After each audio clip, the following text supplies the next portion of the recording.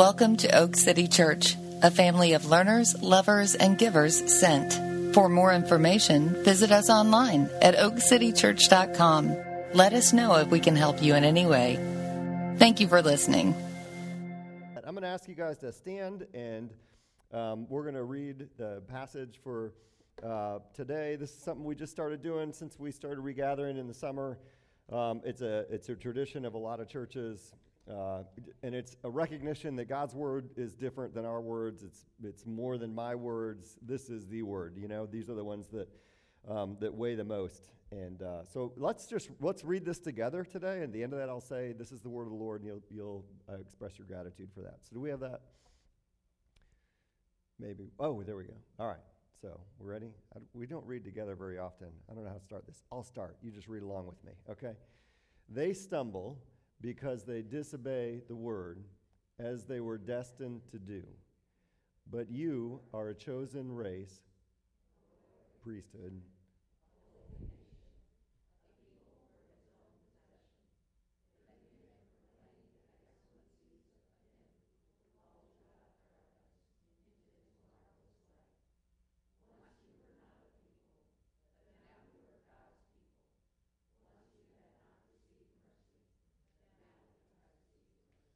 This is the word of the Lord.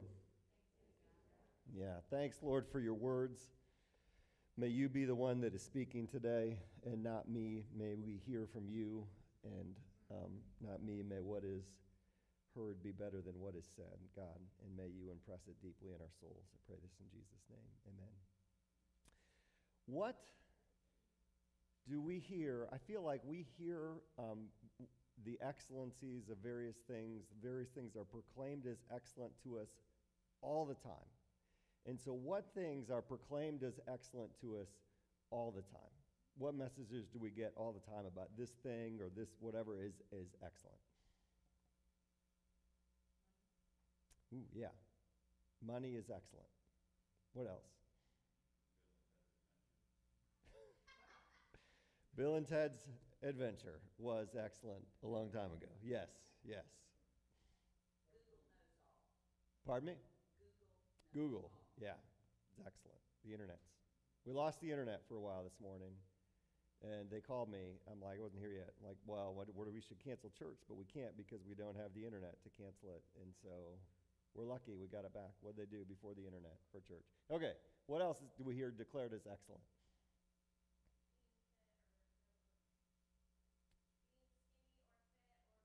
Oh, yeah. That there's a way to look, an image that you can have that is excellent.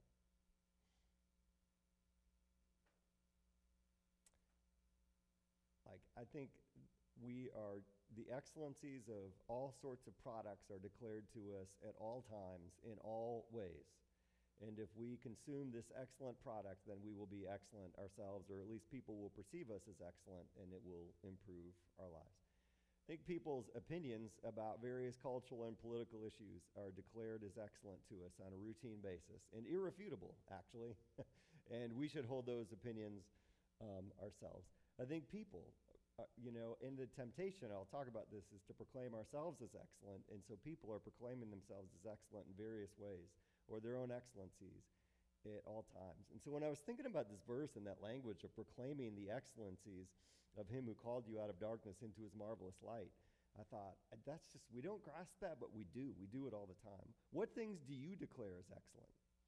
If you just think about that. There was a book a couple years ago called The Tipping Point by Malcolm Gladwell. It's a great book. And he talked about 3 types of people, and I can't remember the third, but connectors and mavens and something else. And mavens were people that you find this thing, and you don't find it very often, but you find this really great product, and you have to tell everybody about it. So a few weeks ago, I was a maven for Costco hot baguettes and brownie mix, right? And so he was declaring the excellencies of those. And I'll do that. I'll find something good and be like, oh, man, you got to try this. We went to the fair last night. That was not a great idea. But they have a cornbread funnel cake that they put chili on. If you're going to the fair today, find it. It's on the backside of the Dorton Arena. It was excellent. So we declare things. I think I declare the excellencies of my children a lot because I think they're excellent. Do we declare the excellencies of God if you are a follower of Jesus, if you call yourself a Christian, How often are you proclaiming the excellencies of God? I think that's the challenge and the tension of the passage. So I've kind of got four motions to this message, and here's the first one. Your greatest purpose in life is to make God's goodness known to the people around you. It is your greatest purpose. It's your highest calling. It is the thing that you will find the most satisfaction in when you do it well, and be your highest fulfillment in life. And I think if you've been here, if you walked with Christ for a while, you probably know that, but it is not something that's easy to keep at the forefront of your mind. In fact, I started thinking about that, and I thought, that doesn't, like, you don't read that, and it's not a motivating, like, yes, that's it. You're kind of like, oh, is that it? Like, because it is a lose your life to save your life proposition, like, you can't declare your own excellencies and declare God's excellencies at the same time, like one or the other is more excellent. And sometimes when you get to declare your own excellencies, that's kind of exciting, and you can understand how that's going to be. And this one is a little bit different. And so, like, on a scale of 1 to 10, how exciting is that statement to you? How motivating is that statement to you? And I think it's like part of just the challenge of it, and why when this verse says proclaiming the excellencies of him who called you out of darkness into marvelous light, doesn't, like, it takes a little bit of getting there. Genesis chapter 1, then God said, let us make man in our image, after our likeness, and let them have dominion over the fish of the sea, and the birds of the heavens, and over the livestock and all the earth, and every creeping thing that creeps on the earth. So God created man in his own image. In the image of God he created them, male and female he created them. So we are created in the image of God, so that when people look at us, they see an aspect of God. When they understand us, they understand part of God. And then he blessed them and said, be fruitful and multiply and fill the earth and subdue it and have dominion over the fish of the sea and the birds of the heavens and every living thing that moves on the earth. So we are called to multiply and fill the earth in part so that we can fill the earth with the image of God, because we're the only thing that carries the image of God, and God wants his image and his goodness to go everywhere. And in that passage, we are the only thing in his creation that is made in his image, and so we're the only thing that gets this call. We're different from everything else on the planet. I went to youth group on Sunday night, and I told the leaders of our youth group over years, I've told them, like, hey, anytime, I would love to be able to come in and you ask the students if they have any questions that they want to ask me, just as the pastor of the church, not because I have the answers to all the questions, because I most certainly do not, but because I've met so many people over the years that were raised in church and felt like they got to a point where they had questions, but they couldn't ask them, and their questions were, like, suppressed. I have a really good friend who's my age, grew up in church, and about 11, 12, had questions about, the things he was learning. And so his parents called the pastor, and the pastor said, stop asking those questions. And that was it for him. Like, he's been done with faith since then. So I came in, and I just want him to know you can ask whatever questions you want to. If you're not asking questions, you're not paying attention, because there's plenty of questions to ask. It's about faith, and faith is not, and certainty are two different things, and so it leaves the possibility of doubt that needs to be dealt with. So the first question was about dinosaurs. It came from my own son. This was fantastic, And I said, well, that question is probably not so much about dinosaurs as it is about the age of the earth. And I don't know. I don't know. That's a really good question. I said, I don't think there were 24-hour days, in part because the sun and the moon were created on the fourth day. And so I don't think we have to believe that. And so I think it could have taken as long as God wanted. God's got all the time in the world and the universe and whatever, so he could take time if he wants to. I said, but I do, I don't know how long it took him, but he did it. Like, he created us. And I know that the statistical probability of the miracles involved in life happening and us being here and having this conversation, the way that it's commonly explained to us now, that it's just a random series of mutation, the statistical probability, and you can read this in a lot of places now, is so minuscule that scientists are postulating an infinite number of parallel universes to create the amount of time and space for the chance to work, because there's not enough in the 14 billion years that we think there are in our universe right now. And it's called the multiverse, if you heard of it, and there's really no evidence for it. And if I'm wrong about that and I read a bit about this, you can fight me afterwards, but God made it. God made it and made us as a special part of it. He made us different. And so I know, like, my dog is not made in the image of God. Like, it's a different deal, I talked a few weeks ago about getting rid of all malice and deceit and hypocrisy and whatnot. If you want to get rid of all malice, don't get a puppy, or at least not my puppy, because he's creating some malice. But he's a sweet dog, but just with his own problems, And my dog does not sit around wondering what he's here for and if it's all worth it. I don't catch my dog looking out the front window thinking, man, that sunset is beautiful. Oh, that's a miracle. Doesn't do that. We have an older dog, Joe. He is not thinking, is this all I'm ever going to amount to? Like, it's not a part of their thing. My puppy threw up the other day and ate it. They're made different than us. You know what I mean? Has no problem with that. And just we're a different part of creation. Now, my dog can glorify God in some ways as part of his creation. He'll never do that consciously. We can do that consciously. My dog will never worship God. And we were made to worship God. This is Isaiah chapter 43. I will say to the north, give up, and to the south, do not withhold. Bring my sons from afar and my daughters from the ends of the earth.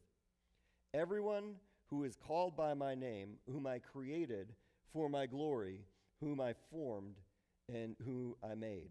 He created us for his glory. This is Psalm 96. Oh, sing to the Lord a new song. Sing to the Lord, all the earth. Sing to the Lord. Bless his name. Tell of his salvation from day to day. Declare his glory among the nations, his marvelous works among the peoples. For great is the Lord and greatly to be praised. He's to be feared above all gods. For all the gods of the peoples are worthless idols, but the Lord made the heavens. Splendor and majesty are before him. Strength and beauty are in his sanctuary. Ascribe to the Lord, O families of the peoples, ascribe to the Lord glory and strength. Ascribe to the Lord the glory due his name. That's our call, is to ascribe to the Lord the glory due his name. Paul in the New Testament says, whether you eat or drink, whatever you do all to the glory of God. He is our greatest good. He's how we know that there is good in the first place, because he is good. He is all powerful. He's all just. He's how we know that there's justice. He's everywhere. And so we were created to express the glory of God because we're created in his image. As someone who preaches most weeks, it's my privilege to attempt to point people to him and declare his excellencies every single week. And when people, communicate that that's been effective, that they've heard and seen, like, there's nothing like it. And our lives are supposed to do that constantly. It's what we're made for. Now, our primary obstacle to making God look good is our desire to make ourselves look good. That's our primary problem, because those things work in competition. And I would guess that the thing we proclaim or think about how we could proclaim the excellencies of most often is ourselves. And the more I've worked on this sermon during the week, the more in quiet moments I've realized you really want them to feel you're excellent, and it's in competition with God. And that's right there in the beginning of the story. So God puts Adam and Eve in the garden. There are two trees. The tree of life says, eat as much as you want. And the tree of the knowledge of good and evil, he says, don't eat from that one. And it's the tree of the knowledge of good and evil. It's God saying, I know how good and evil works because I'm God. You're not God. You don't know how it works. You're never going to know how it works. But I'm going to give you what you need to know on a consistent basis, because we're going to have a relationship. And so he's saying, trust me, I'm God, I'm smarter than you, and I love you. And Adam and Eve look at the tree, and they look at the fruit, and they're like, I don't know. I mean, it's pretty good. Looks pretty good. Like, it'd be good for me. Like, it tastes good. I mean, it's fruit. How bad could it be? And the adversary comes in and says, God, the reason God doesn't want you to eat from that isn't because he loves you. It's It's really because he loves himself, and he wants to control you. And he knows that when you eat of that, you're going to be like God, and you're going to know good and evil. And that temptation is the same temptation that you and I face every day. Is God smarter than me, or am I smarter than God? Does God really love me, and can I trust God with my life? It's one of the reasons that I believe that this is true, is because that's right in the beginning of the Bible, and it was recorded 3,500 years ago. I don't know how long ago it happened, but it was recorded. That's when it was written down 3,500 years ago. And it reads us like a book today. We think about people that lived 3,500 years ago, think their brains were the size of walnuts, and they must have been idiots. You know what I mean? We think that people that lived 150 years ago were probably pretty dim compared to us, you know? And but it knows us. And so they eat of it, and as soon as they eat of it, they realize that they violated the trust of the one who loved them the most, and then they try and make up for it because they lost touch with their true identity as ones loved by their Creator and declared excellent by their Creator. In that story, he says, "You are very good."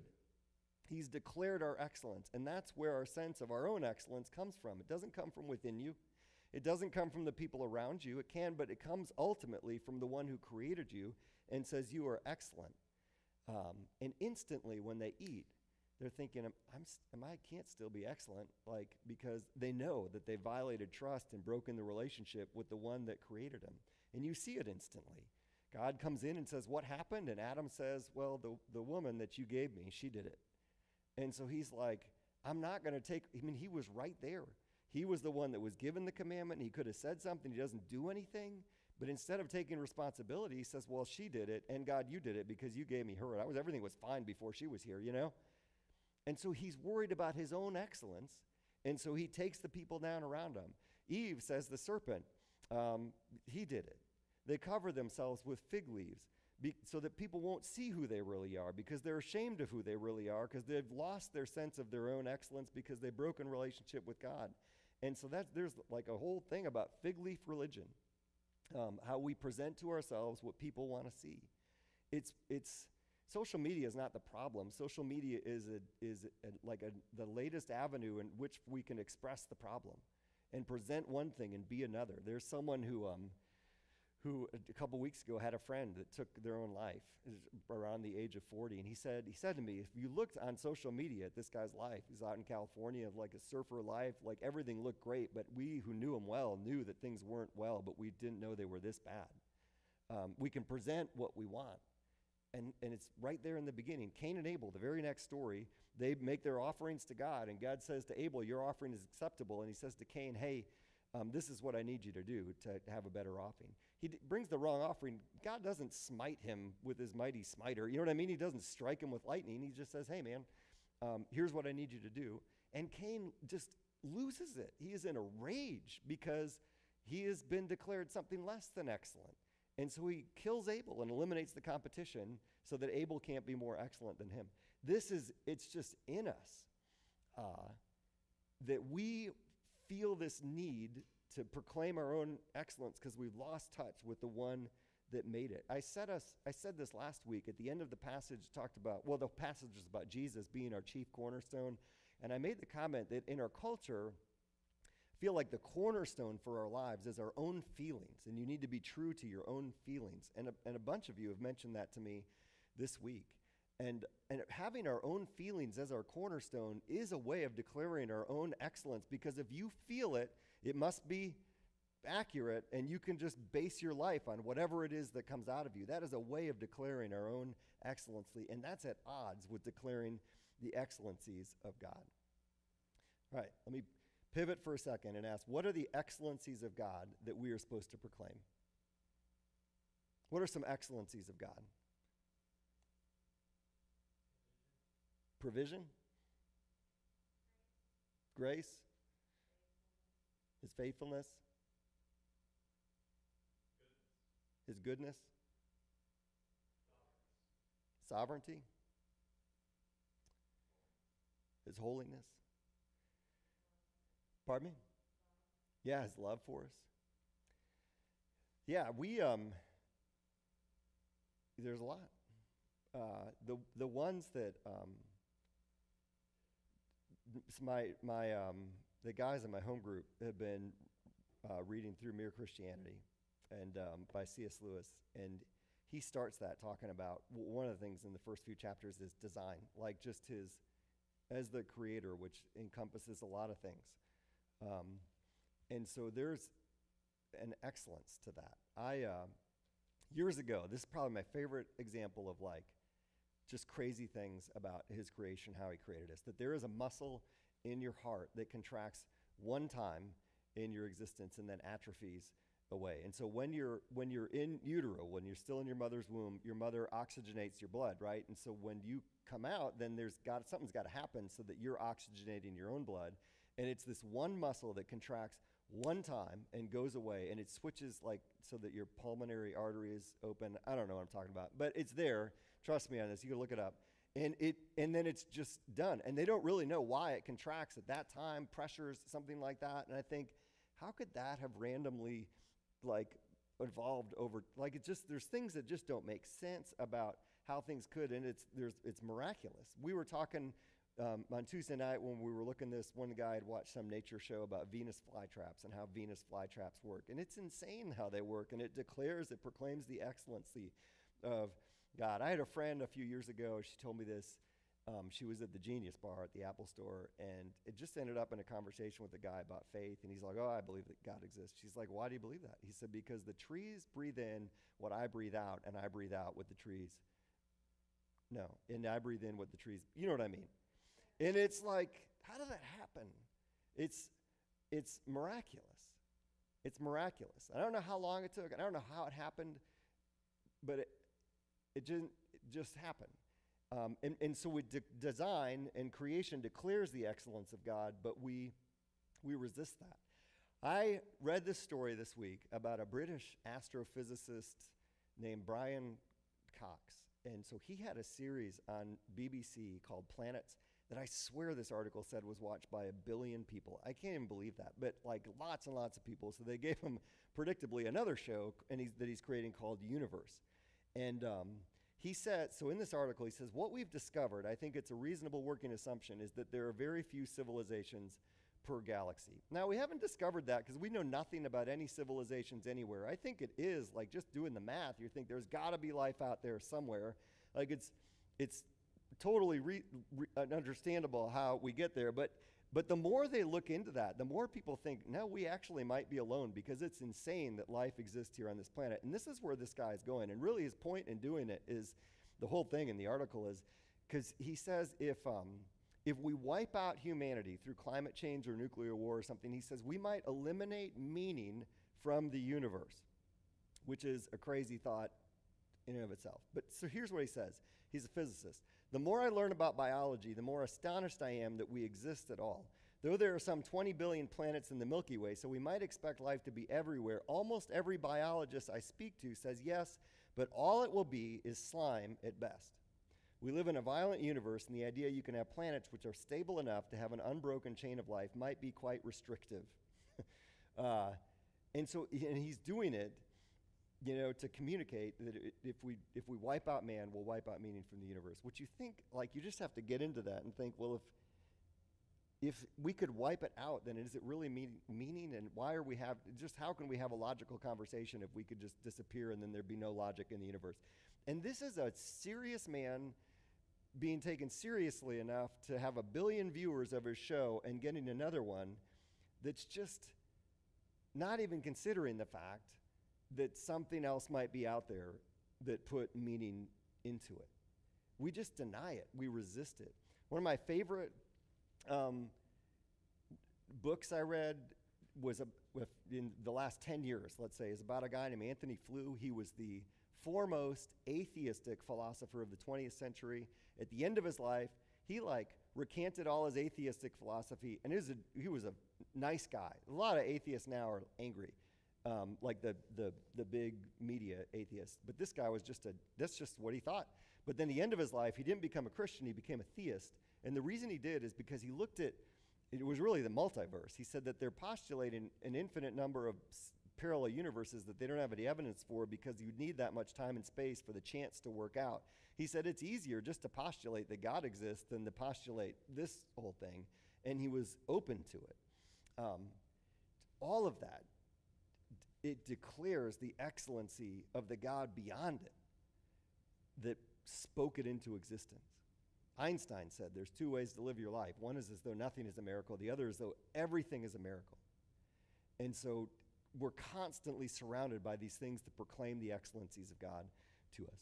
His goodness, his justice declares the excellency of God. Lewis, in the beginning chapters of Mere Christianity, he starts with this, that there is a law of human nature that tells us there is an ought to. There are things we ought to do and things we ought not to do. The end of that chapter, he says, these are the 2 points I wanted to make. First, that human beings all over the earth have this curious idea that they ought to behave in a certain way and cannot really get rid of it. Secondly, that they do not, in fact, behave in that way. So they know the law of human nature and they break it. These two facts are the foundation of all clear thinking about ourselves and the universe that we live in. There is an ought to inside of us that we cannot escape and cannot explain, and that is a way of declaring the excellencies of the God beyond us. I read a definition of sin years ago that I thought was really helpful. He said sin is any violation of the shalom of God, that there is a way things are supposed to be, and sin is a violation of those things. And we feel that all the time. So last week, I'll check WRAL, I'll check a news site just every morning. And so last Sunday, before I came in, there were the beginnings of two horrific stories. One was on 540 out by Knightdale.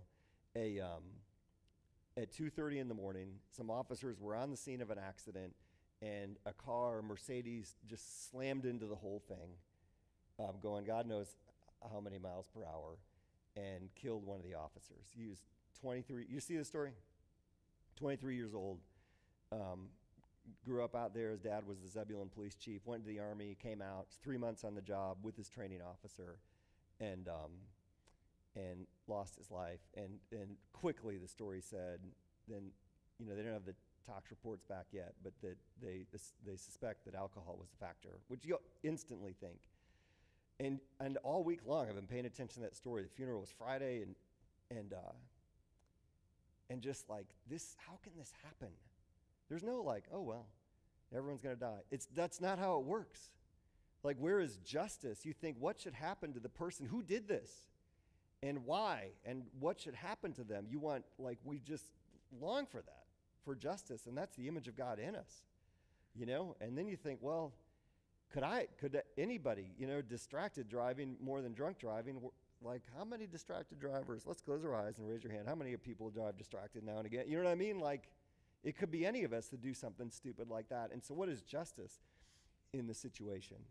And that proclaims the excellency of God in a way. The other story was, and some of you passed the accident on the way in last Sunday, was 5 teenagers were driving down Capitol too fast at 6 o'clock in the morning, ran into a bridge, and they're all gone.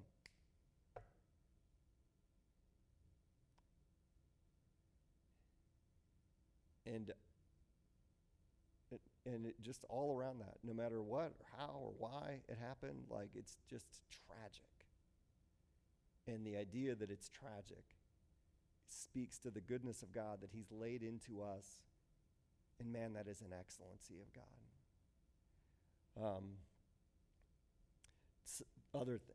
God's wisdom that he gives us declares an excellency for God.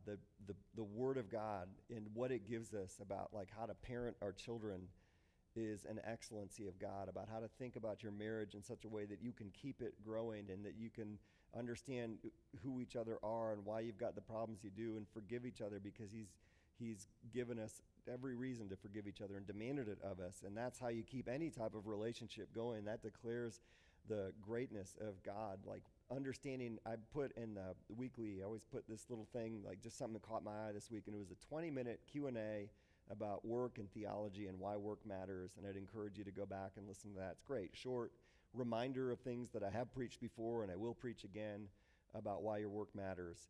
And that's excellent.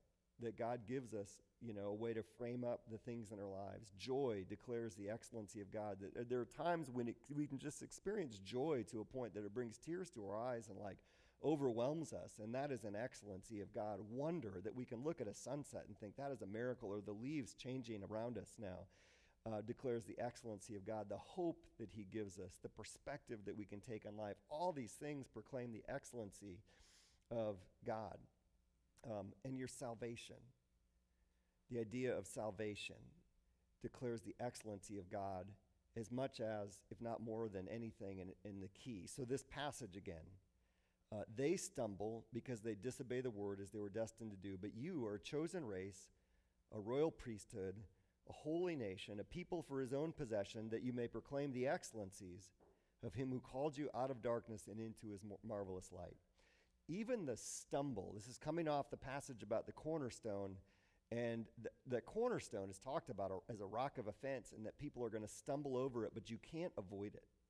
And I don't think I'm going to make this point well, but Lewis has great stuff about just these first few chapters, and he's so concise about it, about how the universe is a beautiful place, and it's designed magnificently, but it is a hard place. The universe by itself is an unforgiving place because the laws of nature are just nature. Like I said, nature in itself is unforgiving. My dog threw up and ate it. He doesn't care about that stuff, And we personalize the animals. Years ago, I thought about how cute all my kids, the movies they watch, like Kung Fu Panda, that's cute. That thing will eat you. Panda bears will eat you. It's one of my favorite things. What doesn't kill you only makes you stronger, except bears. Bears will kill you because they'll kill you. It is a hard, unforgiving place. The law, good and bad, doesn't care how much you wanted to do good. The consequences are still going to be there because it's just the way that it is. And God's mercy to us in the midst of all that is key to proclaiming his excellencies. You are a chosen race. You're not a choice race. You're a chosen race. And those are two different things. He didn't choose you because you were so excellent. He chose you because he loves you. This is quoted from an Old Testament passage where he's talking to Israel. You're a people holy to the Lord, for God has chosen you to be a people for his treasured possession out of all the peoples on the face of the earth. And he didn't do that because you were so great or you had so many numbers. He did that because you were the least, and he could show his glory through you and bless the rest of the world through you, because people would look at you and think there's no way they could get all that done, because it's God's glory comes through you. You're a chosen race, a royal priesthood. Anybody watch The Crown?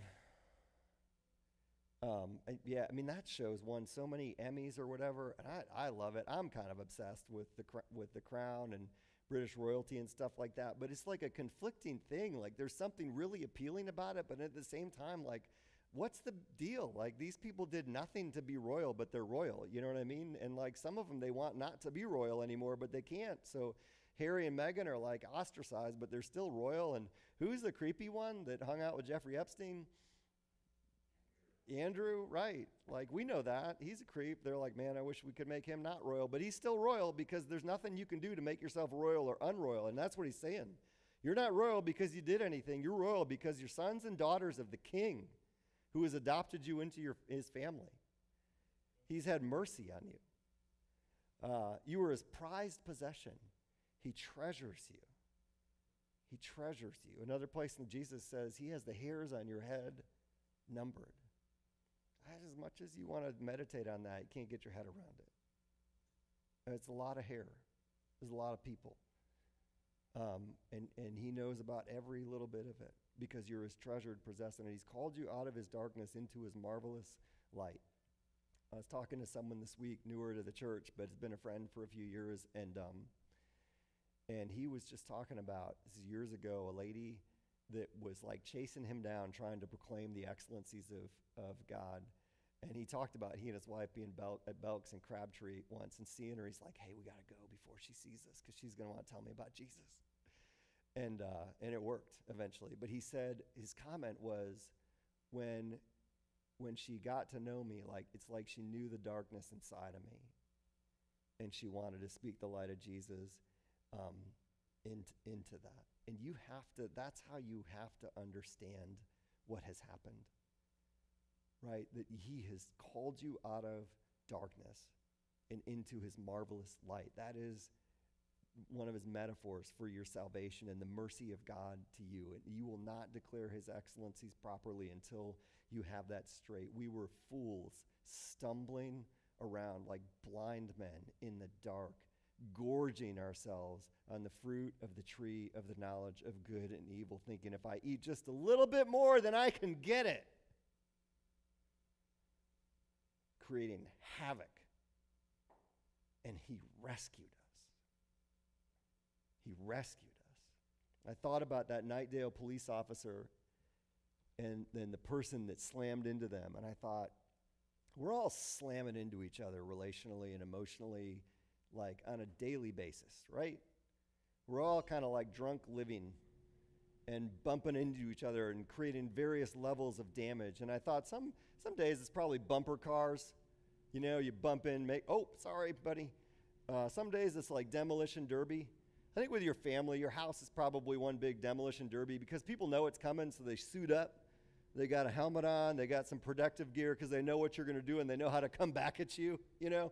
And then some days it's just tragic.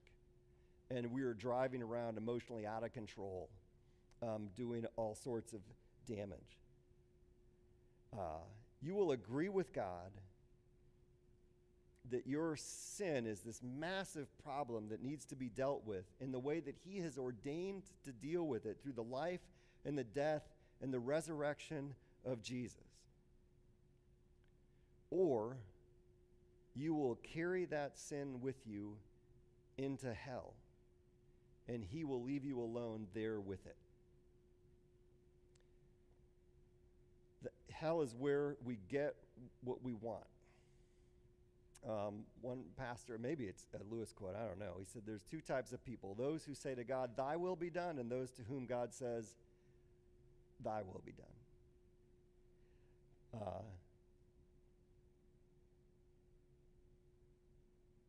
And like another pastor said, what do you want? What do you want? Him to forgive you and promise to make you better? That's what this whole thing is about. He's done that. But the way he's done that requires the humility of coming before him and expressing how much you need him. And that's hard for us because it offends our own sense, or our sense of our own excellence our own excellence. And so if you don't understand this, your need for and his provision of your salvation, you'll never properly declare how excellent he is. But when you do get that, and you grow in your understanding of his excellence, you won't need to declare your own excellencies the same way, because that relationship is restored, and you can hear him say, you are very good, not because of what you've done, but because of what Christ has done on your behalf. So last thing, and this, I'll go through this really quickly. How do we proclaim God's excellencies? And how do we do it individually and collectively? This is a framework that we started using a few years ago, that there's gospel demonstration, and so your life is supposed to be a demonstration of the excellencies of God through the gospel. The fruits of the Spirit, love, joy, peace, patience, kindness, goodness, faithfulness, gentleness, and self-control. There's a shortage of those things in our world today, and so if the Spirit fills us and creates those things in us, that's declaring the excellence of God. A healthy marriage and a healthy family with the gospel at the center of it declares the excellency of God. Treating your coworkers with respect and not as a means to an end declares the excellencies of God. Seeing your job as a way to love and serve your neighbor instead of yourself can declare God's excellencies. Not needing to constantly proclaim your own excellencies can be a way of proclaiming the excellency of God. Loving your neighbors, yourself, your generosity, your gratitude, taking responsibility for your bumper car life and asking for people for forgiveness is a way of declaring the excellency of God just by the way you live. And that naturally moves into gospel conversation, whereas you get to know people and just love them, and you talk about the deeper things of life. You can't talk about the deeper things of life without talking about the gospel, because the gospel has shaped the way you view the deeper things in your life. And that, is like cracking the atmosphere and getting into orbit, or you're out of it, and you start to have the chance to really explain why you believe the things that you do about the way you live because of what Jesus has done for you, and invite people into it. and say, Jesus is for you. He's for you. He's not just for me. He's not just for us. He's for you. And taste and see that the Lord is good. And so individually we do that, but together we do that. The word for proclaim in the passage actually is a word that's only used there, and it has like an insinuation that it's something that the church does together. It proclaims the excellence of God. And so last Saturday night we had a meat fest at John Pritchett's house, and we had cows and pigs and deer that we were eating. It was excellent. And John's neighbor came over middle of the night, and I just don't get the impression that he's been a lot of time with the church ever. And John said he hung out till like midnight, and towards the end he's like, man, this is just a great group of guys. And so just being together and hanging out and like being normal people and caring for each other declares the excellencies of God. The bar's really low for the church right now, because people just don't have a great impression. But I was so excited about that, because that's the body of Christ. And I've said that the best advertisement for the church is the church. And Sunday mornings, honestly, we come here. Worship feels good because it's what you're made to do, to proclaim the excellencies of God. And so do it well and do it with passion and do it loud, But it declares, when people enter into that, it declares the excellencies of God. It's your home group. It's, Tuesday nights sitting around a fire talking about Jesus.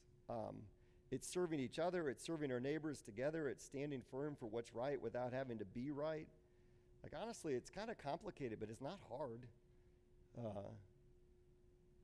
And that, just as a church, momentum will happen for us as a church coming out of COVID when we're cognizant of this purpose, when we're practicing it on our own, and when we're thinking, man, the people around me that don't know Jesus would be better for spending some time with this group. And there's, you do this on your own, but then you do it together, because there's just power in the body of Christ and the church. One last thing, and the band can come back up and get ready for a few more songs. The last part of this verse is, once you were not a people, but now you are God's people. Once you had not received mercy, but now you have received mercy. And this is fantastic. It's from the Old Testament book of Hosea. Hosea is one of the craziest books in the Bible. God has a prophet named Hosea, and he says, I want you to, or a prophet, he says, I want you to marry a prostitute, and she's going to be unfaithful to you. And in that, you're going to understand what it's like for me to be God and to be married to the people of Israel. It's like, you want to know what my life is like? So marry a prostitute, she's going to be unfaithful to you. It's crazy. And they have a couple kids, and the first one is named, it's like Lo Ammi or something in Hebrew, but it's Not My People. His name is kid, Not My People. And the second one is named No Mercy. And so he's saying, it's a crazy book. And he ends up saying, like, I'm going to woo them back, and there's a day when they will be my people again, and they will receive my mercy, but it's like, not yet, but someday is where he leaves the book. And so Peter is saying to the church, now's the day. Once you were not my people, but now you are my people, because of what Christ has done for us. Once you had not received mercy, but now you have received mercy. The day is now. You are his prized possession. Man, this week working on this sermon, I did catch myself thinking in quiet moments how badly I wanted to proclaim my own excellence, how concerned I was that the people around me saw me as excellent. In my sermon prep every week, I guarantee you, I want you to think that I'm excellent and not just like surfing the internet all week. You know what I mean? Like, I realize that there are times with friends of mine that I don't think are following Jesus that I'm hesitant to proclaim the excellencies of God, because I think they might think I'm a little bit less excellent because I think God is so excellent. I see the competition like happening. And it is probably the prime obstacle and something to be repented of. And the antidote isn't to feel guilty about it. The antidote is to realize again what he's done for us, and that he's done that in Christ because he loves us. Because he loves us, and he's made us, and he desires us, and he treasures us. And until we understand that this is the most important thing about us, we're just not going to live the way that we're made to live. And so if you haven't received that, what he's done for you, but you sense him like working in you and wooing you to come to him, then surrender to him. Accept your need for him, accept what he's done for you, and invite him to have your life. Surrender. And if you have done that, man, let it sink deeper. And so we have communion cups on your seats, and this is a way of proclaiming the excellency of God and his mercy is by taking communion, and I invite you to take the top off of that. And Jesus said, do this in remembrance of me. So this wafer for us is a reminder of the body of Christ that has been broken for us because of the love that God has for us. And so we eat this in remembrance of him.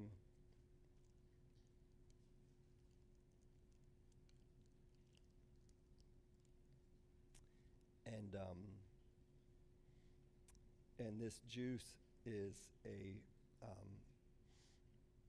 we do this remembering the blood of Christ that has been shed for us because of his great love for us.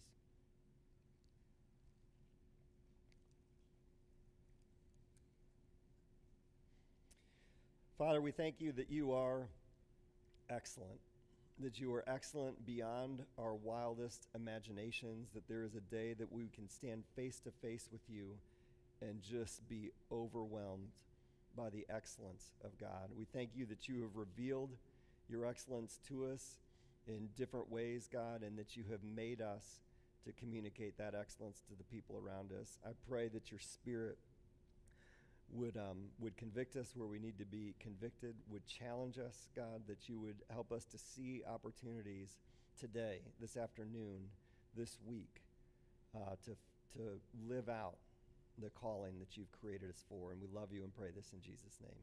Amen.